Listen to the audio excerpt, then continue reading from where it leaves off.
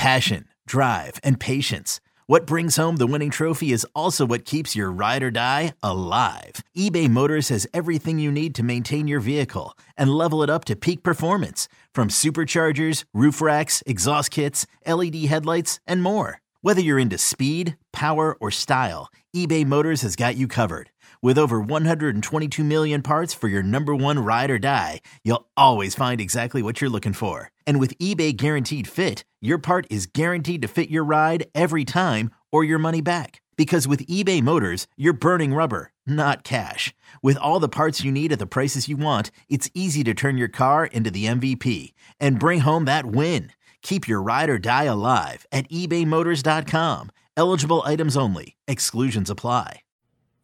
Hey, everybody. Welcome to another edition of Tunnel Vision. I'm your host, Ryan Abraham, joined along with Keely Yore and Shotgun Spratling. I don't think our intro worked, but that's okay.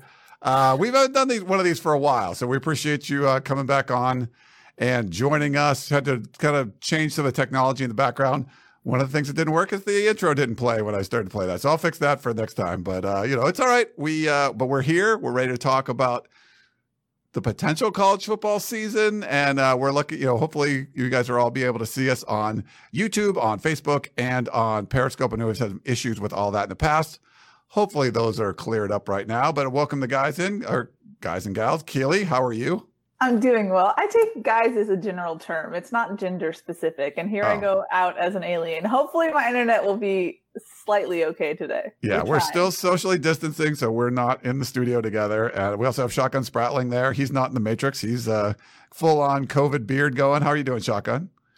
I'm doing good, hanging in there. The beard continues to grow, going full throttle with the beard as we continue to quarantine over here. I think we had a question on the podcast of champions about your beard versus David Woods' beard, and I think you got him right now. He's a veteran of the beard, and yours is pretty damn glorious. So props to you. My beard's got long enough that when I wear my mask, I get an indentation now. Oh wow, okay, yeah, that's the mask with the beard. That's a whole different thing. Like you're not gonna get much of a seal on there, right? Yeah, it's kind of defeating the purpose there. Nice. Forced to keep out all germs. Thank you. Nice. We also have someone here in the studio, 10 feet or so apart. So we have a new intern here at USCfootball.com. She's going to be helping us out here on Tunnel Vision. So it's Bree Bernard Joseph. She is a track athlete at USC going into her junior year. So she's right here in the studio. You can see her. You can see both of us. See, we're far apart. Yeah, we're very far. Bree, how's it going? And thanks for coming on. Thank you for inviting me and having me here. I'm doing good. How are you? Can't complain. We're socially distant, ready to roll here. We have hopefully all of the channels rolling. It looks like YouTube's going. I think Periscope, everyone, it looked like we're all going and everything. You can also call in. We have our call-in number 5124-TUNNEL. If you want to call in and talk about anything you want on the show, we'll do that live. And also you can tweet at us at for any of the Twitter accounts, just use hashtag Tunnel Vision and I'll be able to pull it up on the screen. So if you tweet something, hashtag Tunnel Vision, put it up there. And if you have any comments on YouTube or Facebook, we have Bree watching that and monitoring that now, and she'll be able to pop things up and put them on the screen. And we'll be able to play things like that. So hopefully Keely will stay out of the Matrix. Oh, she's going in and out there, but there we go. It's been a while. How are you guys? You guys doing okay? Yeah, doing well. Quarantining. We're still doing all the podcasts. Shotgun and I and Chris Trevino have been turning out some Family Feud pods. So we're still churning along, even though it looks like college football might not be going in the same direction. Keely, that's such a bummer. Like, what are you bringing everybody down for? I'm sorry. Negative Nancy over here. Yeah. Automatically assume you're starting off a show with cancellation talk there. Look at the first bullet point, Shotgun. I know. Unfortunately, the positive news right now is that there's a lot of other sports that are going on, which has been great for me getting to watch some sports on TV. I mean, I've been taking in anything and everything I can get from overseas, during the quarantine, watching Aussie rules football and rugby and whatever I can find.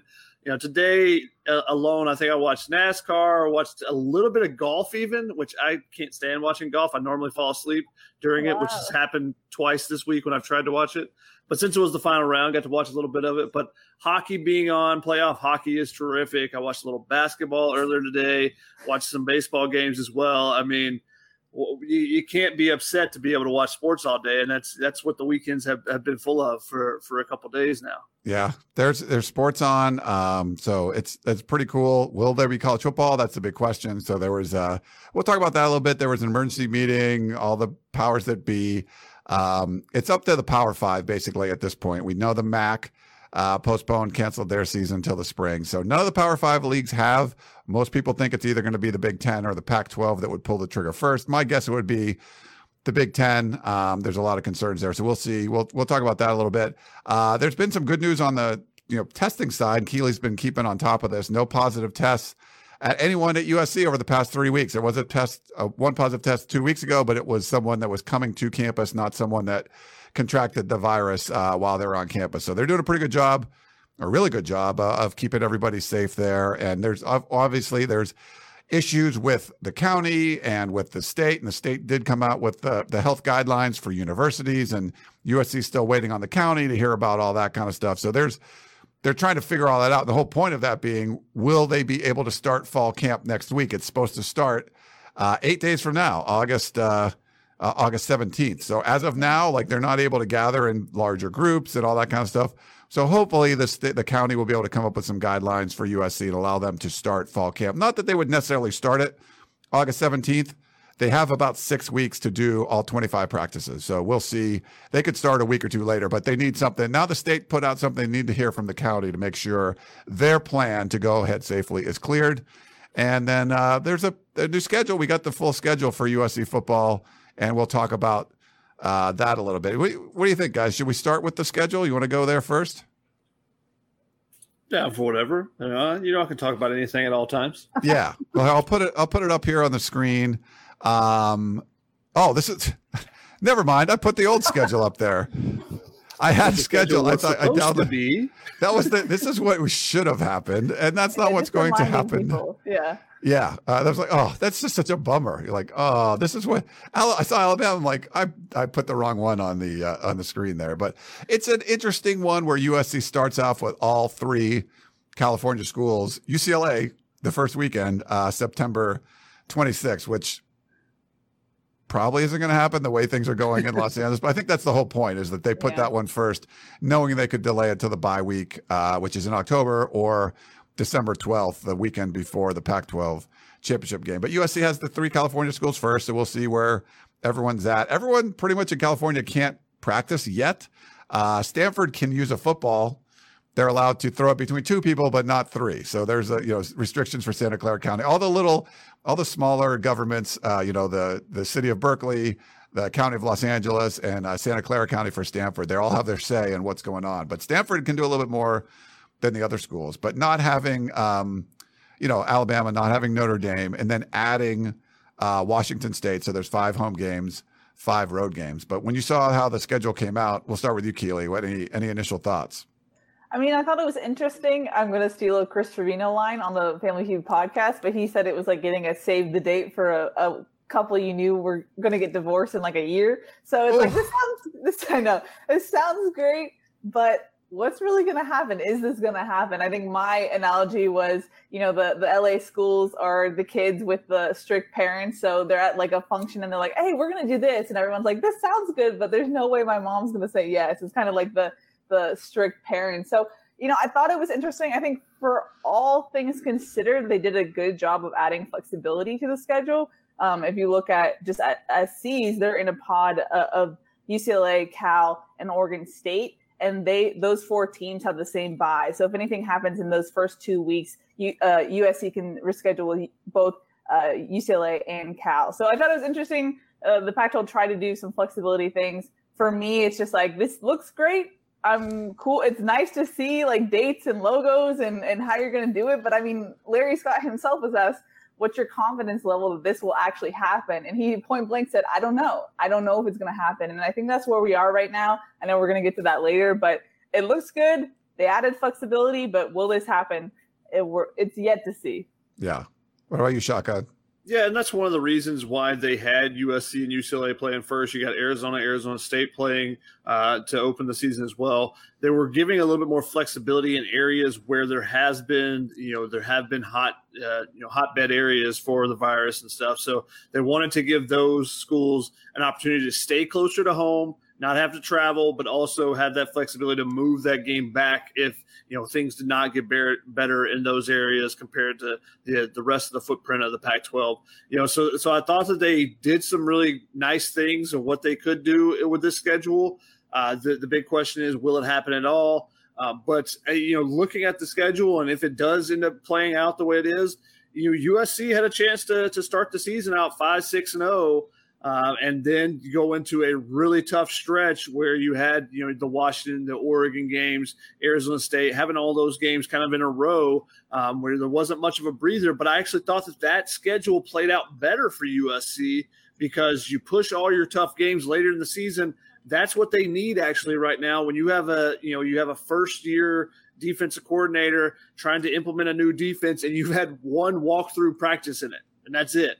So with the fact that USC needs those extra reps, is going to need to play their way into shape with this defense, then I think it makes a lot more sense for them, or it's much better for them to open with a little bit softer schedule and then get into your hard games rather than starting with an Alabama like the original schedule had shaped up to be. But saying that, if USC was to start the season with UCLA, that's a game you would have to watch out for because Chip Kelly is really good at exploiting defenses and finding some errors and then pushing that same button over and over. And I think that's something that could be a danger with a new a new defense trying to go up against Chip Kelly like that. So that could be one that USC maybe shouldn't lose but might lose, but then they play better later in the season against some better quality teams. Yeah, we'll see. If that one happens, it's weird to see USC UCLA the opening weekend, but like we said, would probably not going to happen. But we're still hopeful that there's going to be a season. But I would guess if the season starts, it probably will be the week after that game, and not necessarily. And I've kind of felt all along the real threat is more about your own team and being in a big group and practicing together and being in meetings and all that, as opposed to being on the field and spreading it from team to team. I mean, it could happen. We haven't seen that. There was a good example, shotgun in baseball, where the Marlins, pretty much the whole team had it, and the Phillies played against them for a weekend, and no one got it from the Phillies. So that was positive. But, baseball and football are different. It's really just about the viral load. But I kind of feel like the bigger threat's more internal, like where you're just with the same people all the time. You know what I mean? I mean, the difference there is that football is, you're face-to-face, you're, breathing heavily, expelling a lot of fluids and stuff on the field. Every hit, I've got tons of pictures where, you get a hit and there's just sweat flying off the bodies and off the pads and stuff. So it's much different than baseball in that regard. So if you did have a team coming into a game in a similar fashion as the Marlins, then there's much more chance of spreading it across the field to the other sideline than there is in baseball. I think it is positive that baseball, there have been situations, but there hasn't been that spread to other teams. But I also think that baseball is much more aligned, the sport to look at, because they aren't in a bubble, and you're not going to be able to put college football in a bubble, because then you're completely taking out the student athlete portion of it, and you're just admitting that they are actual professionals that you're not paying. So that would be the deal breaker, obviously. So they're not going to be able to put them in a bubble.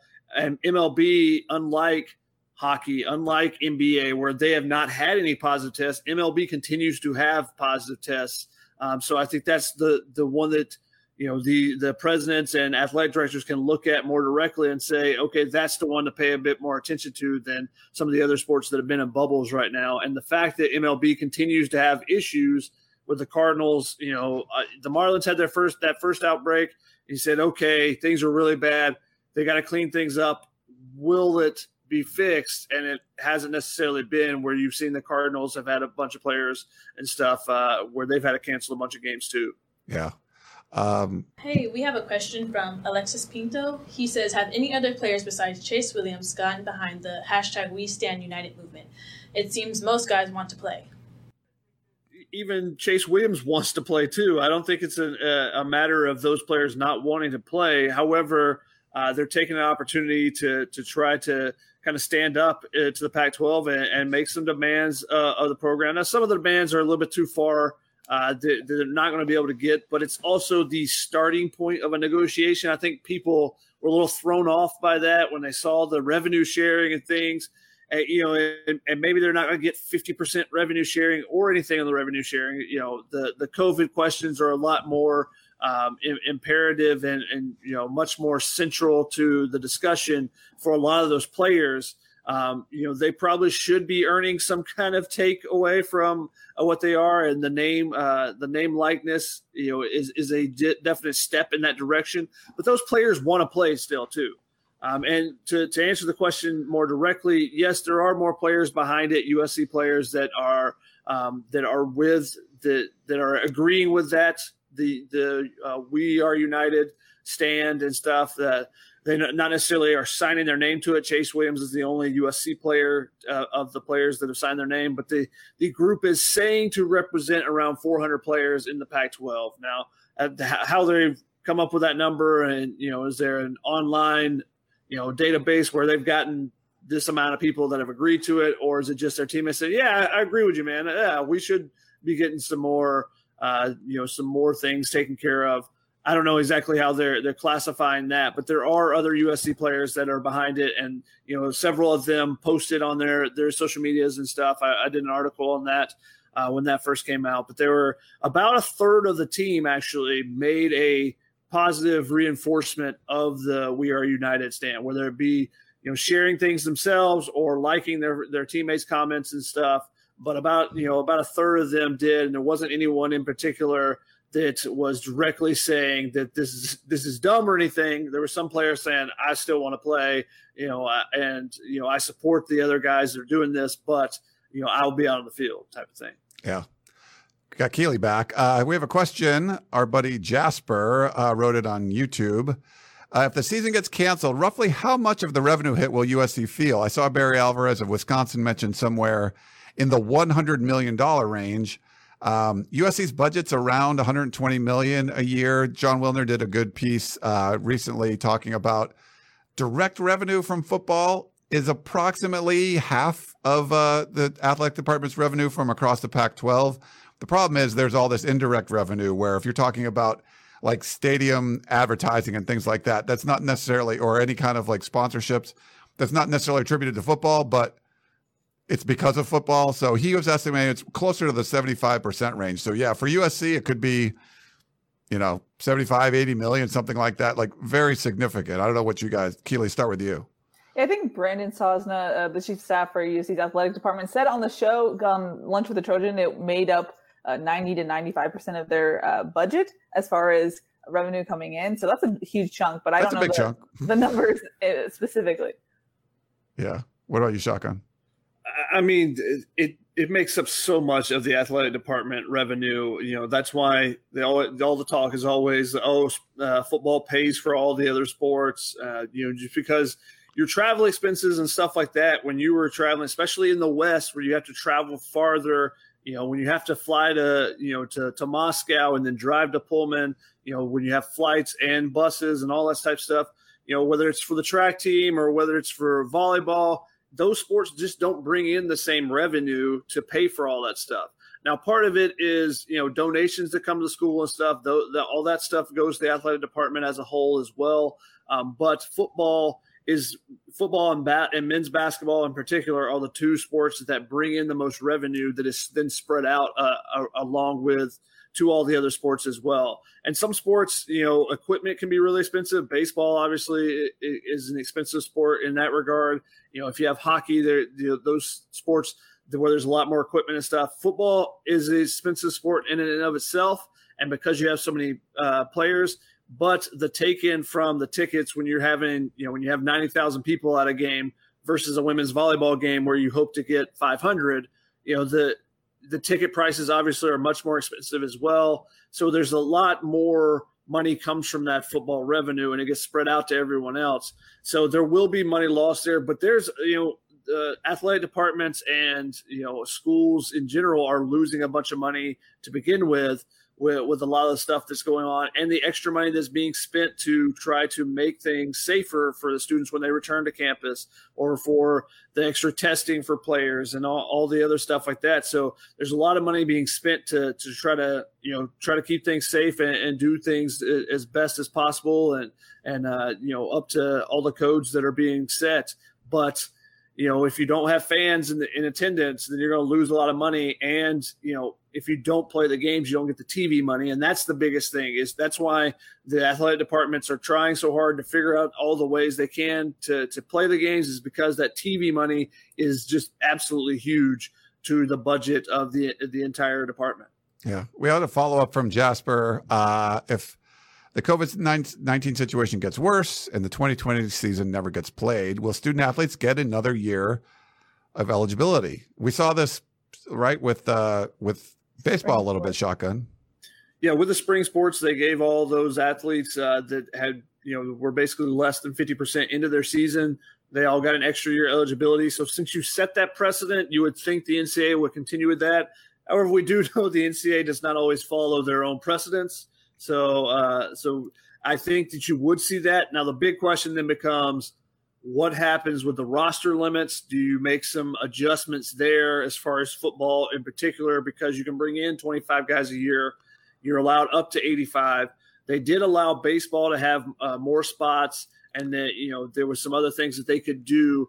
But do you change what's allowed, or does there become a bigger, chasm between the haves and have-nots of who can bring back people and who cannot? Yeah. And it's also worth noting that the NCAA said that there would be eligibility, but that's if your school is willing to pay your scholarship. So just coming off of talking how much a financial hit colleges could take from not having the 2020 football season, that you might have the chance to have eligibility from the NCAA, but that doesn't mean that your school can provide another year of scholarship. So that's going to be the big thing going forward.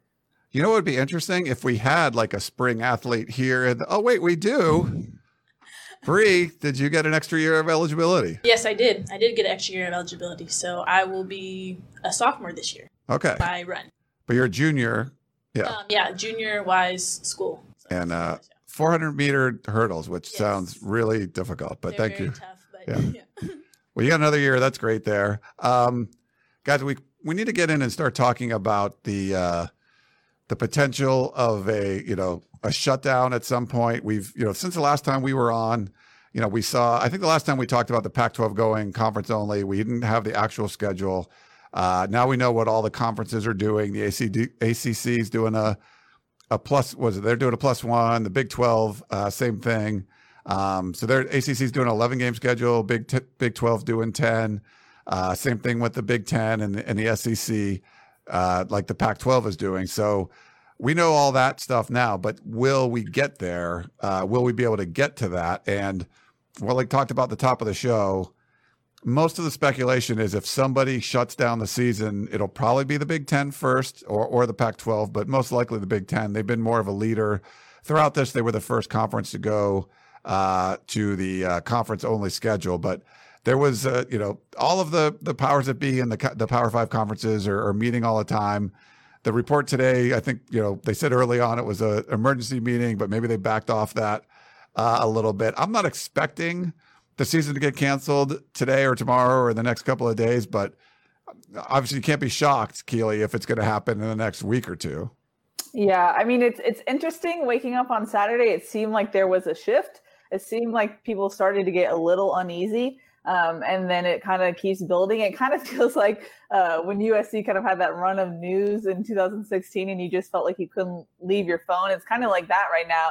And I think I said on the Peristyle podcast with Dan, I feel like the Big Ten is just leaning more and more towards canceling fall sports. And it sounds like from what's reported, the Big Ten basically kind of had an emergency meeting with other Power 5 administrators and was like, hey, what if we end up doing this? How do you guys feel about it? So it seems like things are in the works. And like I said on the podcast, I feel like the Pac-12 wants to go the route of the Big Ten, wants to go down that canceling, rescheduling route, but doesn't want to be the first conference to do so. So I think just like we saw with the conference only schedules, you'll see the Big Ten come out and say what they're saying, and then the Pac-12 follows. But it sounds like they're trying to preach unity now between the conferences. So maybe there might be a joint statement. Who knows? But it just seems more ominous as the days go on, and then we're seeing all these anonymous reports from reporters with sources saying, hey, it could come this week, it could come in a couple of days. But it sounds like there's meetings going on, and things are going to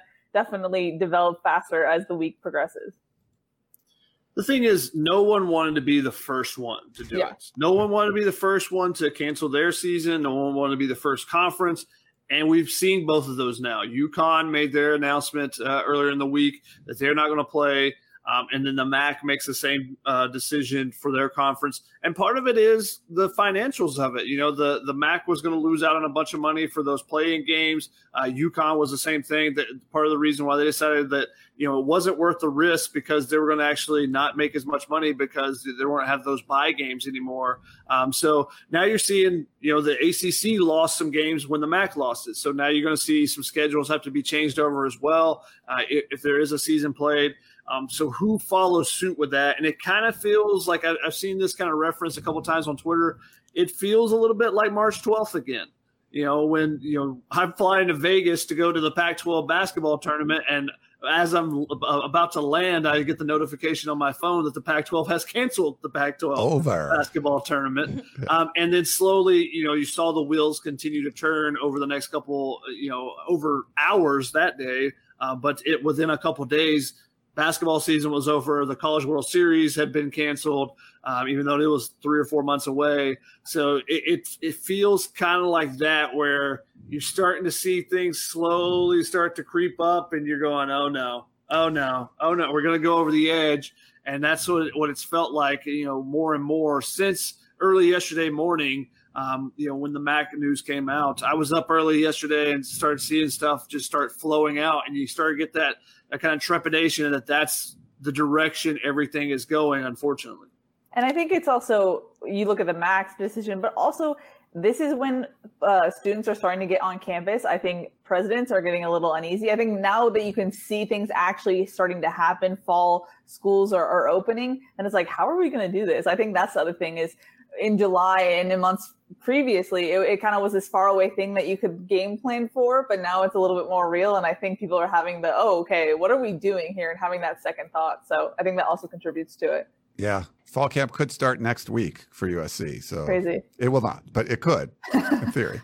Normally, we would have already been on campus for fall camp. Guys, I don't know what it's like to have an August where I'm like not sleep deprived and at USC 24 hours of the day. This is just crazy. It's very strange. You haven't had instant analysis in a long time. I know. The last instant analysis we did, I said, between practice ending and filming this, the NBA just canceled. So we'll see what happens. And then that was it.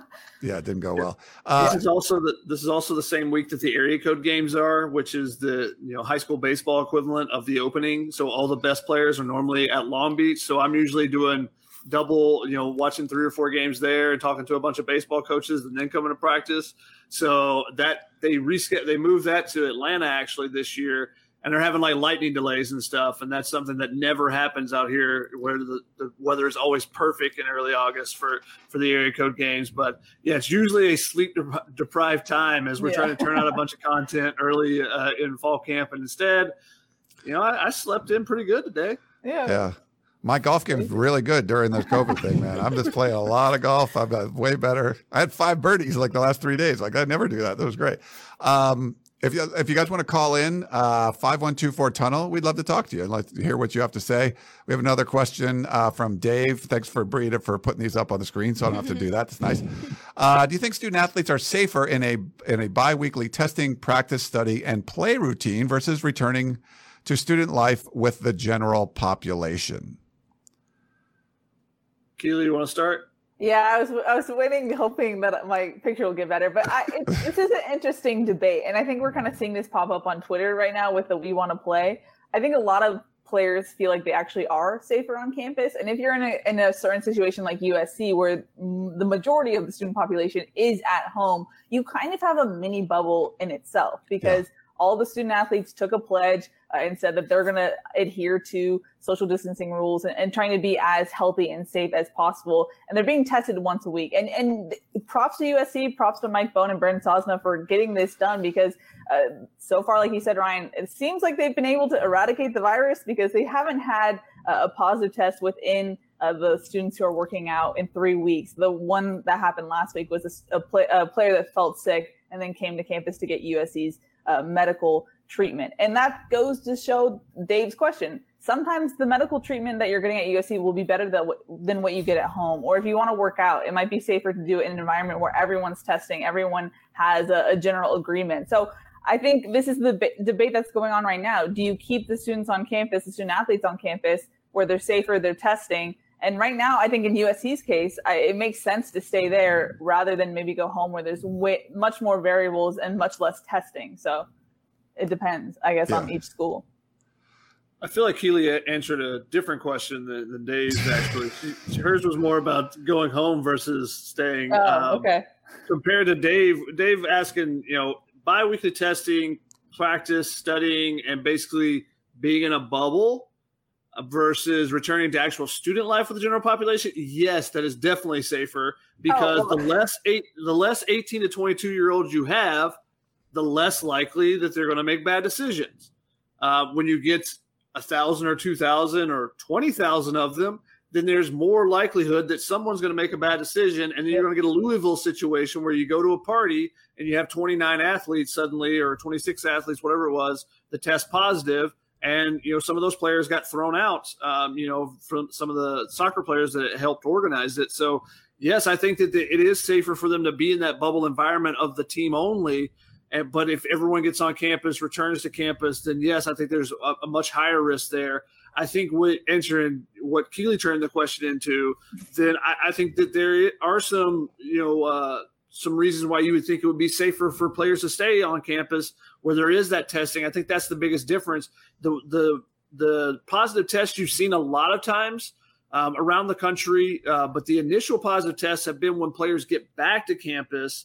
And you're seeing, they come in, they get that initial test, and they have some positive tests where they brought it from the outside, and then they quarantine and they do all the steps that need to be done. You're not seeing a ton of pop-up where the virus, someone is catching it on campus. Now, that has happened at Clemson, at Kansas State, at a couple of other schools, but in general, you're seeing more so where the general cases have been from players bringing it from the outside, where they're getting the testing on campus. And that's probably the difference, because how many times are each of us individually going to get tested while we're at home and trying to stay, with our family? Are those athletes going once a week? No, they're not doing that. So if you're on campus and you're getting that twice a week, then yes, I think that's a lot safer option for the players. Yeah. Keely came back. Real quick too. So right now we've seen USC kind of come up with different announcements. The initial one that we thought was really positive a couple of months ago, it was going to be like a hybrid model. Students will be back on campus. That was backed off. Then was backed off even more, where it's basically like, nope, unless you're like there's really specific reasons why you would be on campus. So that was the latest one. So it's a lot more restrictive. There were also athletes from the 5 different sports that were already on campus. They're allowed to stay. We have, we talked to Bree a little bit earlier. She was scheduled to come back to campus, but you're now not going to be allowed. Like no new student athletes are allowed back. No, not yet. They basically just said we're waiting for the mayor to say we can, or LA County Health. LA County Health. Yeah. Okay. Yeah. So they're keeping it the way it is. So it's sort of like this, mini bubble, I guess you could say. But that's, they're not going to allow any more, but it seems to be pretty safe. You got 3 weeks without anyone contracting the virus. Would it be different if more student athletes came back? Or more just general students? It's hard to say, but they've been doing a good job right now. So that's positive. But we do have a live caller. Let's bring him in.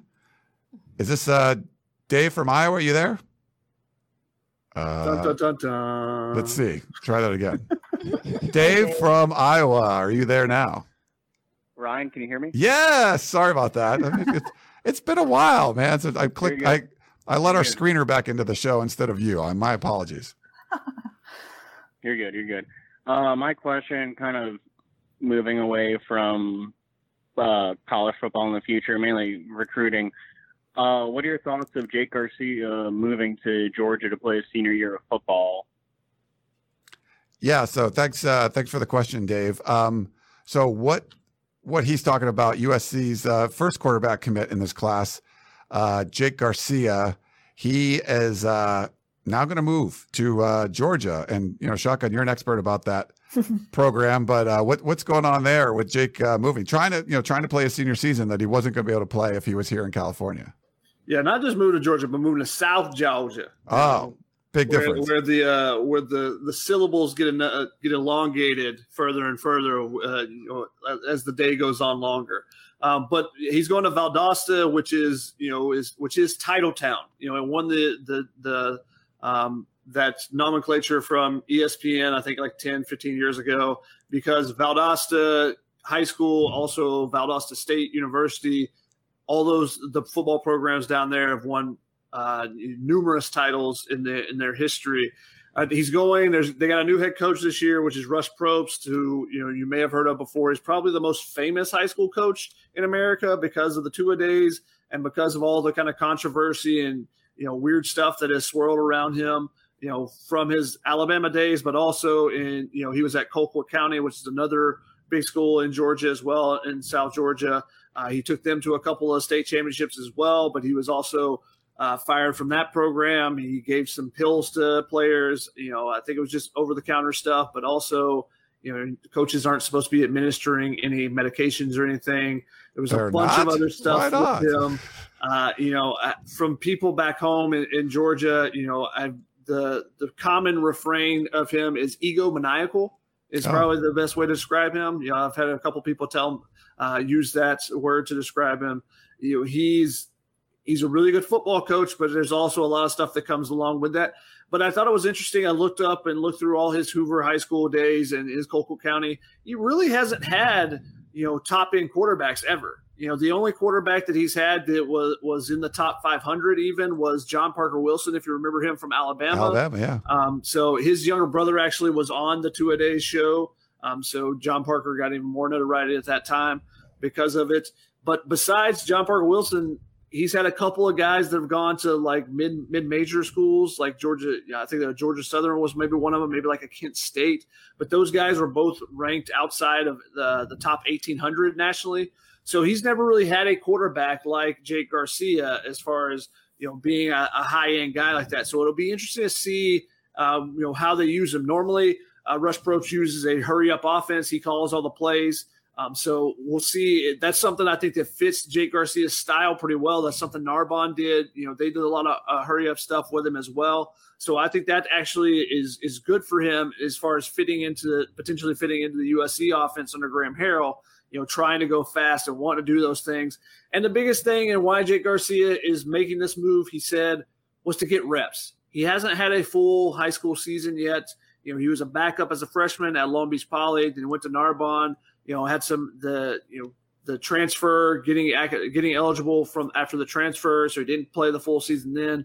So he hasn't been able to have that full season. He wants to go get those reps. So you got to commend him for wanting to get out there and play and knowing that there's an area of deficiency and somewhere where he thinks he can continue to grow and get better. And it's a bold move to go all the way across the country to play.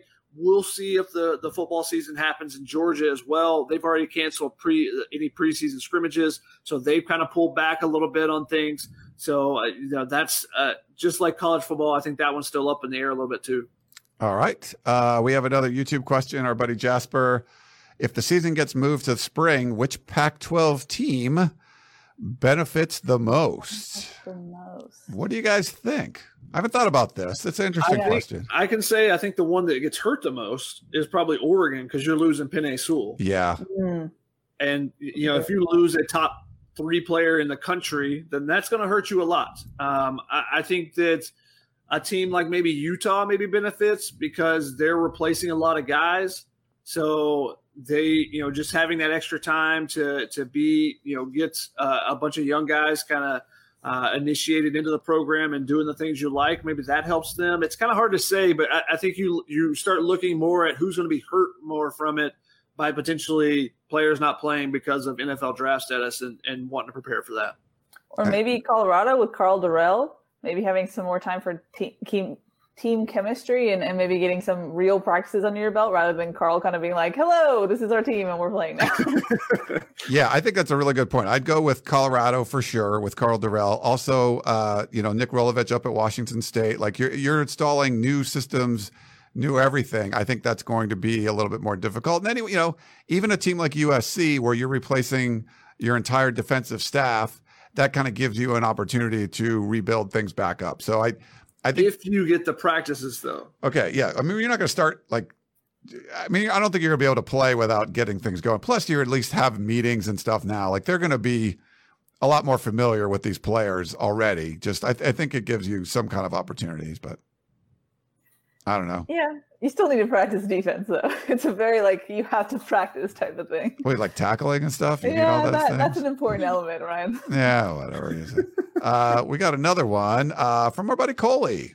So I know he's been, he would message me asking when we're going to do the show. We're back, Coley. I think we're going to be back on a regular schedule now. I think it looks like the technical issues on this end, and we'll clean up some of the internet things with Keely. I don't know. We'll figure something out. Hey, Tunnel Vision. If indeed the season is delayed till spring, do you feel USC would stay a Pac-12 conference only schedule or bring back Notre Dame in their original schedule? Haven't thought about that either. My thoughts are probably stay with the conference just because it's first of all, it's amazing how people are shifting as quickly as they are and coming up with new schedules, figuring new teams to play. The service academies or like BYU, whatever, like people that have lost a lot of games, scrambling add this game. They're putting it together. It might not happen, but they're able to put this together at the last minute. Why do we need to schedule games, 15 years ahead of time? Like this is one of those things like COVID shows you, you don't need to have a set schedule for a decade. Be a little flexible and have some flexibility built there, build some cool games in. But anyway, my thoughts are that it would still be a conference only kind of schedule because it's still not going to be normal. I think they still want to have that control over things, but I don't know what you guys think. Go ahead, Keely.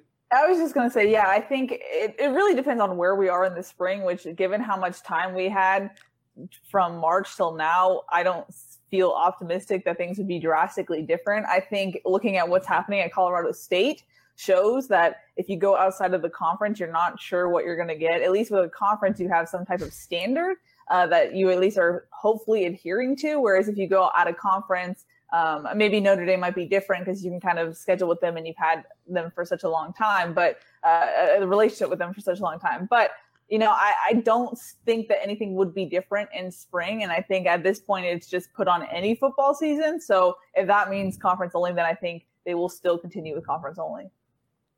Yeah, I think I agree with Keely that it just depends on where we're at with the virus as a nation. If we've made some big strides, if everyone is following the rules and all of a sudden, you see a plummet of the cases and the deaths and the hospitalizations, then I think maybe you consider opening things back up to a regular schedule. If we have a vaccine by that time, depending on when it is in the spring, how quickly the trials and stuff go with the vaccine, then maybe you could consider that. But if you're still in a similar situation as to what we are now, maybe even things have improved by a half instead of fully improved, then I think you're sticking with your conference only schedule. Because just like Keely said, it's the opportunities to know and have that same, the same set of standards that, that all the other schools are that you're facing are. So that the testing is the same and everything, and you're not having to worry about, hey, if we play New Mexico and put them back on the schedule, are they getting the same amount of testing as we're requiring from all the Pac-12 schools? All right.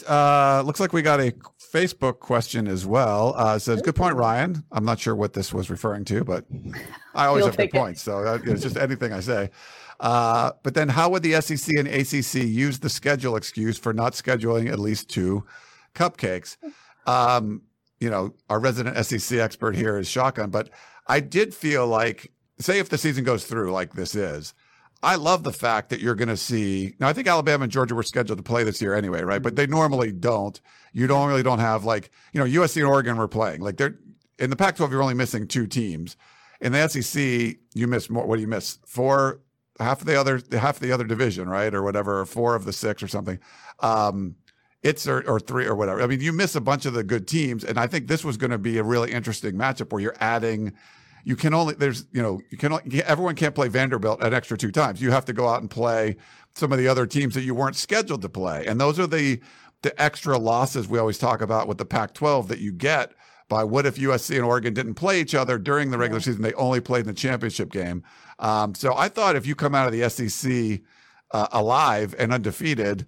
Now, LSU just crushed everybody last year. They were great. But if you could come out of the SEC undefeated this year with the 10-game schedule instead of just 8, I thought it was going to be more impressive. Yeah, I mean, the SEC is actually, there's 14 teams in the SEC, 6 teams in your division that you play every year, and then you play 2 crossovers. So, with having 8 instead of 9 conference games like the Pac-12 has, then you don't have as much crossover on the other side. And one of those teams is the same every year. So Georgia plays Auburn, clean old-fashioned hate. The Deep South's oldest rivalry, clean old-fashioned hate, is Georgia Tech. But so you're playing one of those teams. So the other 6 teams, you're on a cycle once a year. So that's why Georgia has not played Alabama since they tried to wear those black uniforms and were beaten badly a long time ago, but they were scheduled to play this year. So yeah, it would be great to see them get to that. You would also like to see, hey, 9 games in a conference, that makes more sense. And everyone go across the board have similar agreeing on the number of conference games.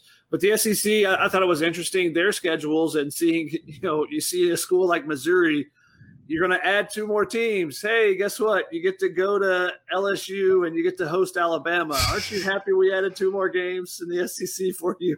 That's crazy. Yeah, so you miss 5 teams from the other division, right? Yeah, crazy. So this is going to be a lot better. And I think maybe this will get us closer to everyone playing the same amount of conference games because it does matter, but I thought it would make a big deal.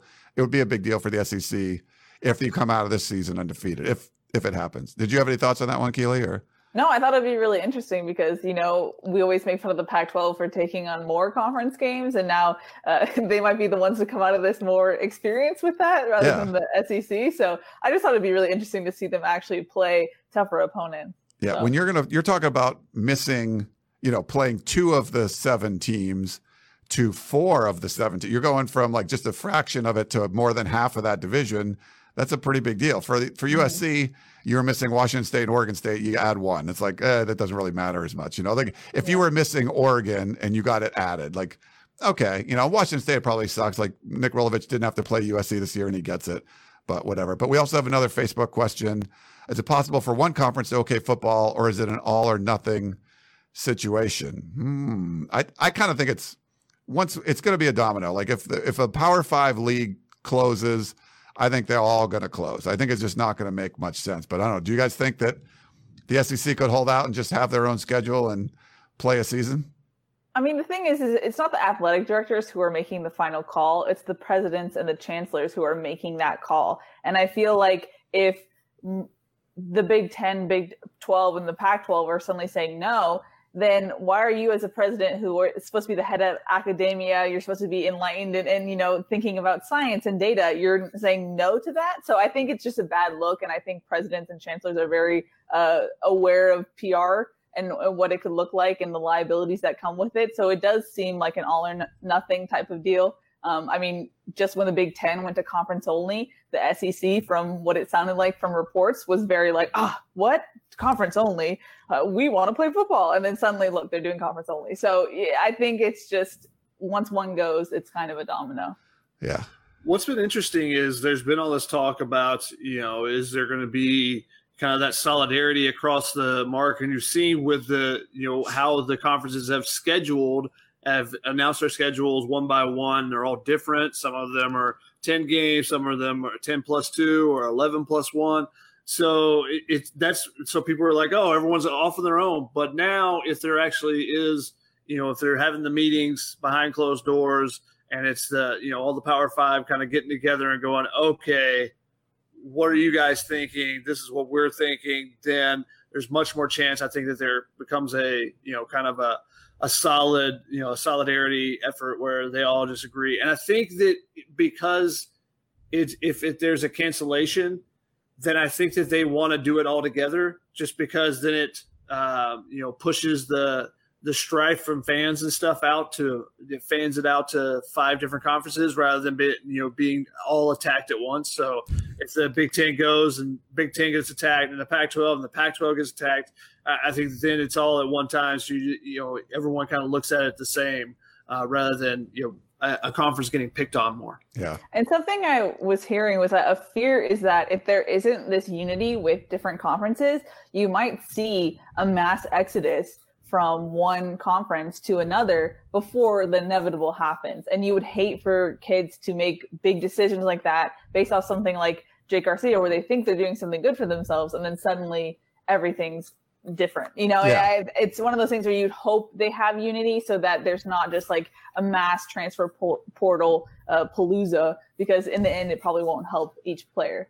Yeah, like Miller Moss, USC's other commit, like he transferred to Mater Dei thinking they were having a better chance to play than Bishop and Bishop Alemany, and both of them are shut down now. But yeah, if the Big Ten shut it down and then waited a week, how many Big Ten athletes would like transfer to other conferences only to have them shut it down, a day later? Yeah. And that's something that's happened already with the MAC. There's been, I think it was Bruce Feldman, friend of the program, Bruce Feldman, was just tweeted out that that he's talked with MAC coaches and said his top players are already being inundated with with coaches from Power 5 conferences hitting them up and saying, "Hey, don't you want to come play for us this year rather than wait until the spring and trying to play?" So it will definitely be interesting, the potential, what should be called tampering, what it would be called tampering in NBA, where as soon as a player isn't being able to play, then the Sharks are in the water out to try to are smelling the blood, and they're out trying to get that player to leave and come to their school. Yeah, there was a tampering. Who was it? One of the Warriors players or something was Draymond. on. Yeah, Draymond Green. Inside the NBA and was just like, Devin Booker. He needs to leave. Yeah, and then they asked him, like, is that tampering? He's like, maybe, or something like that. Maybe. It was. He got $50,000 fine. We have a call. I don't know if I want to take. So it's our buddy Curtis from Moreno Valley. Not that I don't want to take it because it's Curtis, because he wants us to research something. Like, Curtis, I don't want you to make us do work. But anyway, welcome to the show, Curtis. How are you doing? Hey, Ryan and everybody. I hope you're doing great. I'm doing pretty good, too. Good. Good to hear it. I had sent the information about the court decision with Northwestern football in 2016. I sent it to Keeley through Twitter, and I sent it to Harvey Hyde through Twitter, but I kind of can't wait to get it started. Northwestern has to treat their football players as employees. They can't call them employees, but the students took them to court and tried to unionize. So to escape punishment from the labor board, Northwestern changed their handbook to be able to treat their players as employees. So everybody can change their handbook. The precedent has already been set. Like Shotgun said, they may not want to admit that they're employees, but they can treat them as employees. Already been decided by the courts. So let's roll that around for a bubble. Talk to you later. All right. Thanks, Curtis. There was it was actually the same guy, the former UCLA football player that was kind of spearheading that too. The one that's doing the We Are the United movement. Ogie. Yeah. Ogie And but I didn't think that went through. I didn't think they were being considered employees. I'll have to look at that and see, but I didn't think that actually happened. They were basically like, if you're going to pay them, like they wanted to unionize, like then there was going to change the whole landscape where they would have to be employees, be taxed and all this kind of stuff. But it would open up the doors for being able to, pay the athletes. And like Curtis said, if they're employees at this point, then you could do some sort of bubble. But to me, it's not necessarily just the the student athlete, the collegiate aspect of it that makes football hard in a bubble. The NFL isn't doing a bubble. So that's fewer players on a team. Those are all professional athletes. They're not doing any kind of bubble. They could have done like a 4-city sort of bubble thing, and you might have done like a Pac-12 bubble, a Big Ten bubble, something like that. But I think that's one of the hurdles of trying to do a bubble in college football, but there's so many. I just don't think it would have been possible. If the NFL is not doing it, I don't think that, you would see that in college football where you have 53-man roster versus, 100 dudes on the team and all the trainers and everything. That would just be an impossibility for me. Yeah, I think that the roster size is one of the reasons why the bubble is more difficult. When you look at the NFL, there's so many, so many additional personnel around, just the number of coaches you have on a team versus an NBA or an MLB team. There's a lot more. So I think that that's one of the issues there. The cost then just becomes, could become prohibitive, particularly for colleges, particularly for the anything outside the Power Five. A bubble would be cost prohibitive. But the problem with it all goes back to, saying that they are student athletes versus employees. And, it just, you could do it much easier with potentially a college basketball bubble. You can see something like that, just because it'd be much more feasible with the roster size and different things. But again, you come back to then having to admit that they're completely different than all the other athletes that are on campus or all the other students that are on campus. So that's the big thing. And then you potentially lose your, the NCAA's nonprofit portion. There's a lot of things that go into it.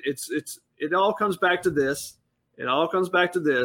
And the fact that the colleges don't want to pay athletes because then you lose the whole amateur stick, and then you have to pay people, and then you make less money. Yeah. Any thoughts on that, Keely? No, I think Chuck covered it pretty much. All right. Yeah. We got another one from Coley. So he's our Notre Dame fan, if you guys don't know. Notre Dame was scheduled to play in the Coliseum this past year. It's canceled. Does USC travel to South Bend in 2021? That would be back-to-back games in South Bend for the Trojans. And I don't think we know how that would be impacted, but because those games are scheduled out, a long time. My guess would be that they could potentially make an amendment to the contract that they have, but my guess would be that for something like the USC Notre Dame series, where you're going to continue it just in the next iteration of the contract, you would probably put USC first, so then you would potentially have a back-to-back series there, or they might just come to the agreement and say, hey, we're going to flip-flop the years and do this. The most interesting one was, I don't remember the teams that were involved in it, but there was a game scheduled this year that they postponed until 2030. Instead of just like, hey, we're going to postpone this until next year, or maybe in 2022, there was a non-conference game that I don't remember if it was because the MAC got canceled or just because the conference only schedules, but I think it was an ACC team that went from they have a game scheduled in 2020. Now it's scheduled 10 years later in 2030. Wow. Yeah. Yes, I also agree with Ryan, that there's no reason why these games have to be scheduled 16 years in advance because there was recently a 2036 game scheduled. There's no reason that needs to happen. Leave open your non-conference games only 2 years out at most. And then you know who you're playing actually. If USC schedules Syracuse right now in 2036, you'd be like, oh, that's terrible. But then they suddenly get a quarterback like Donovan McNabb, and they're a top 10 team in the country. So it doesn't make sense. I think the biggest issue with the USC Notre Dame series is it does change from year to year. So it's in October when it's in South Bend, and it's in November when it's at USC. So it's not like you could just switch because Notre Dame does have that scheduled out. The Pac-12 is integrated, USC and Stanford in there. Maybe they could flip-flop those, but I think I think Shotgun's probably right here where the next iteration of the contract, USC might get an extra game. I think you're just probably screwed as far as, you're going to go back to South Bend and just keep going until the next, it's like when your lease is up and then you can get your deposit back or something. But I don't know what they're going to be able to do because it's like you said, just all lined up. But, maybe 2 seasons I don't want to say that, but maybe 2 seasons are impacted and they could make some changes for that shortened season. I don't know. But as of now, it's hard to picture moving 2021, 22, 23, since those things were all, scheduled around already. Yeah. And there are a lot of questions about the 2021 season as well. You just briefly touched on it, but if there becomes a spring season, do you make adjustments to the schedule after that? I think you're going to have some kind of, be flexible there with that as well to try to push the schedule back maybe a little bit, depending on, if there is a spring season, when it starts, when it ends, how much, recovery are you giving the athletes? Are they able to recuperate enough so that they're ready for another for another season in the same calendar year? All right, we have a question from Poncho Cam. I don't know how you say that. That's probably that. How can you justify testing for athletes and not the rest of the student body, faculty, and staff? I mean, it's a valid question, and if you agree to bring everyone back to campus, and you say, well, we're going to test these people, how is that not preferential treatment above and beyond what a student athlete normally gets? It's hard to say that they're not. And then that goes back to, well, they're the money makers on campus, so we're giving them preferential treatment. And then you go back to the amateur versus professional debate. Yeah. Yep. Keely, what do you think? I mean, that's the biggest elephant in the room, is that if you're not going to have, if USC is fully online, but yet you have student athletes on campus, they're definitely different than students if you have them on campus. And the rebuttal I've heard to that is, well, you have some people who are doing clinical research on campus. They have a specialty. So our student athletes, they have a specialty as well. So I can see both things, but one of them is a medical need, a medical research, rather than this is something to do for fun. And yes, I get it. Student athletes, this is what they train for. They're very good at it. They want to do it. That makes sense. But in the grand scheme of things, in the terms of we're in a pandemic, we don't know the long-term effects. There's been multiple athletes who come out and said that they are suffering from myocarditis.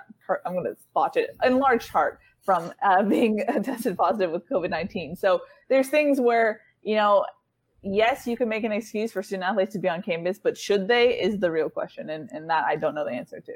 And I think too, if there's like a performing arts student that would be on campus, I don't know the exact policies, but I believe if you're coming back to campus, there was opportunities to be tested. I mean, anyone can schedule tests in LA County. They have free testing for everyone. I would think if there's going to be limited students on campus, that there would be testing available. It wouldn't just be for the student athletes, but at this point, it's going to be a limited number of people. And I think if you're around campus, there's probably some kind of protocol. I don't know for like the clinical research people or performing artists or whatever, but I assume there's going to be testing there too. It wouldn't just be for athletes. Yeah. But I don't know. We'll see. But yeah, have you guys done any testing? Did you do any? I have not. I've been a hermit, so.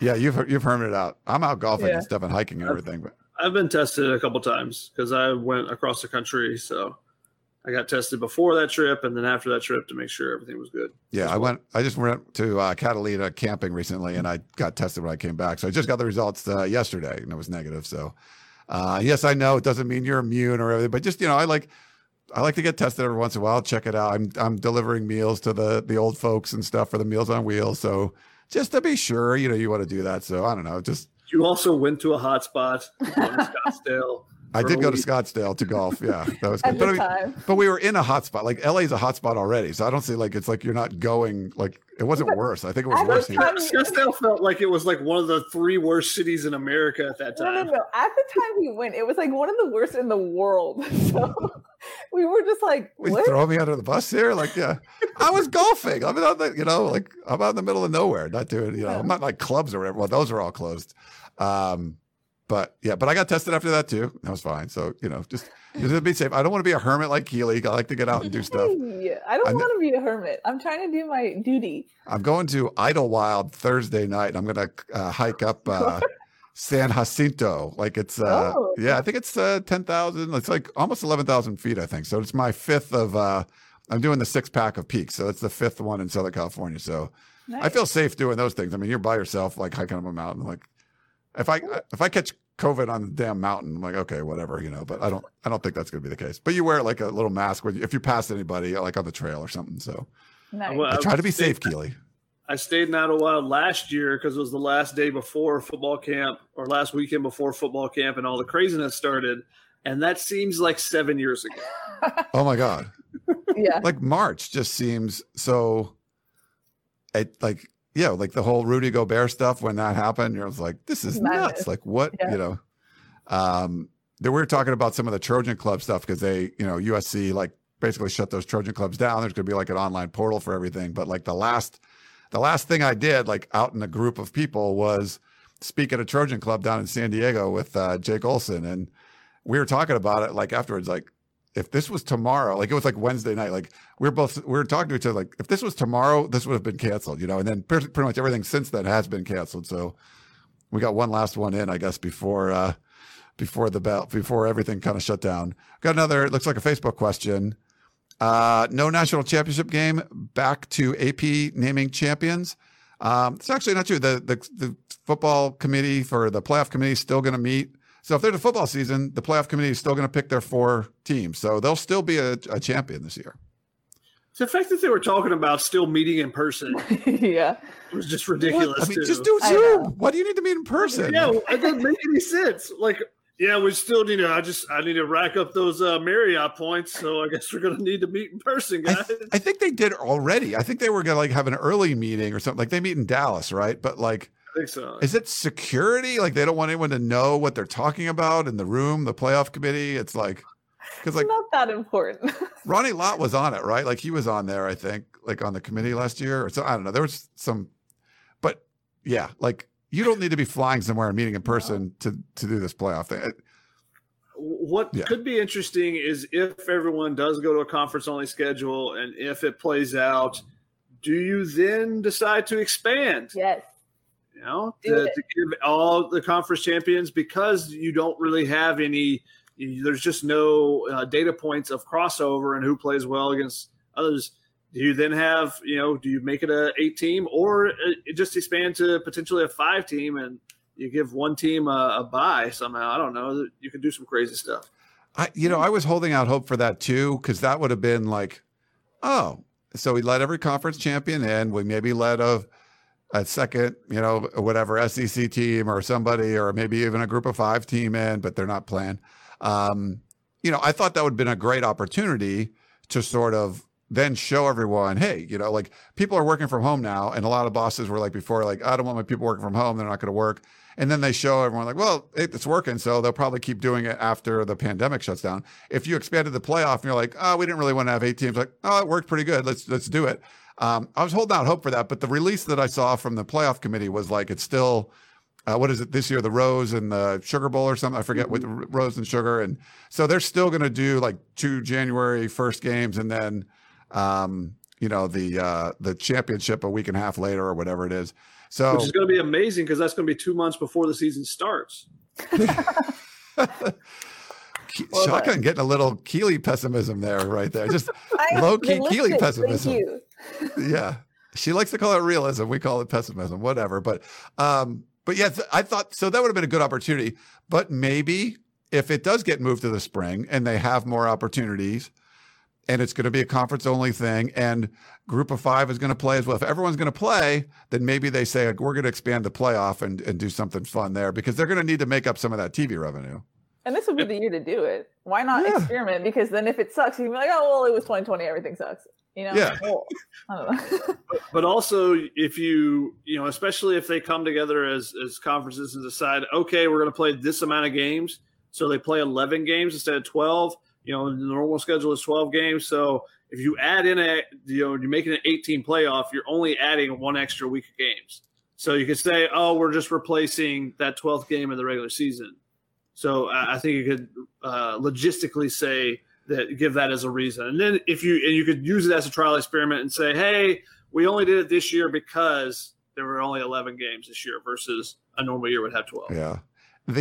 What I'm curious about, and we'll probably know, I mean, I've been saying this for months. We'll probably know more by next week and blah, blah, blah. It just keeps getting pushed, just kind of pushed down. It's like you're sweeping all the dirt under the rug and it's all of a sudden there's like this pile of dirt under the rug and you're like waiting for like someone to vacuum it all up or whatever, waiting for like this shoe to drop. But if you move it to the spring, whether some of the people that concerned were, well, now you're going to mess with the 2021 season. Do you delay that one? How is that impacted? And I don't know if the powers that be would look at things and go, it's better to just cancel it and reset and do it next year. I don't know. I think it's better to have a season if you can in the spring, but do you guys think that there's a possibility they're just like scrap the whole thing and just start 2020 PU, you stink, get the heck out of here. We're going to move on and just go to 2021. They've been so reluctant when, in my mind, it seems so obvious to make certain decisions that I don't think that they would come out and say, no, let's not try for spring. I think they would try to just not have a player revolt, but also just because we talked about how much the revenue is so important. So I think if we hear anything, it would be like we've unilaterally decided to cancel for fall 2020. We're going to meet multiple times in the next couple of months and try and put together our best plan for spring 2021. And then if that breaks down, I think we would hear about it more towards December. But they don't seem like they would just come out and say, hey, we're not doing this for real, because they haven't done that yet. And it seems so obvious to do so. So I think they're going to try and be optimistic as much as they can. Yeah. Yeah, I think that's the thing is there's too much money there for them not to try to get it done. And that's the reason why they keep trying to push for it to happen. They want it to happen because, as we talked about in the very beginning, how much revenue is created by the football programs and, helps fund everything else in the athletic departments as well. And I think you're going to run into some major scholarship issues if you cancel a college football season, because 25 new dudes are coming in still, and you're going to keep everybody on the roster. Are you expanding these college football rosters to 105 players or something? How do you do that if you cancel the season? You're not going to say, hey, seniors, you're gone. Now, there's going to be guys that leave. Like Amon-Ra St. Brown would be gone, right? He'd leave or whatever. But I don't know. How would you manage that roster? What for baseball, Shaka, it's a partial scholarship sport. Mm-hmm. Did they allow more scholarships, or you still have to? No. Same amount of scholarships. So 11.7 scholarships. They did expand the roster. So what has happened actually is that a lot of teams, not all of them, but a good number of teams have told their seniors and said, hey, if you want to come back, you can. We don't know that we're going to have scholarship money for you, though. Whatever, because one proposal which was made, I think, by the SEC was that seniors could come back and they would get the same amount of scholarship aid that they had, and you would just add that on top of the 11.7 you already had. So you could potentially have, 12 or 13 or 15 scholarships, but it would just be the seniors that you would add extra money for. That makes sense. Yeah. But it was told no. So things that make sense don't always happen. But the one thing they did do was expand the roster limit. So you don't have, there's not the same roster limit. So you can have a bigger roster potentially. But for seniors and stuff. And that was one of the reasons that Ben Wanger from USC, it was a grad transfer from, I think Yale, from one of the Ivy League schools, came to USC, was a two-way guy, played really well for USC in the limited season this year. But he actually is a grad transfer going to Miami now because Miami actually had some scholarship money available for him. USC was hoping to get him back, but they just, he wasn't on scholarship last year anyways, so they weren't going to be able to come up with new money for him. So that's one of the reasons why he went to Miami, even though, USC really wanted him to stay. Yeah. Well, yeah, that sucks because, everyone in baseball is already on a quarter scholarship and all. I mean, to limit it even more just doesn't make sense. I don't know how that would work in football. If you have 80-something players on scholarship right now, I think USC has 82 or something. And then it may be 81 because Daniel Monterbebe transferred. But if you have 80 guys on scholarship and you signed, 20 dudes, where are they going to go? You're going to cut people or you're not going to let them in? I don't know how that's going to work, but it's a machine in college football, and you took out 1 year of that machine. It's still got to kind of chug along. I don't know how they would handle that.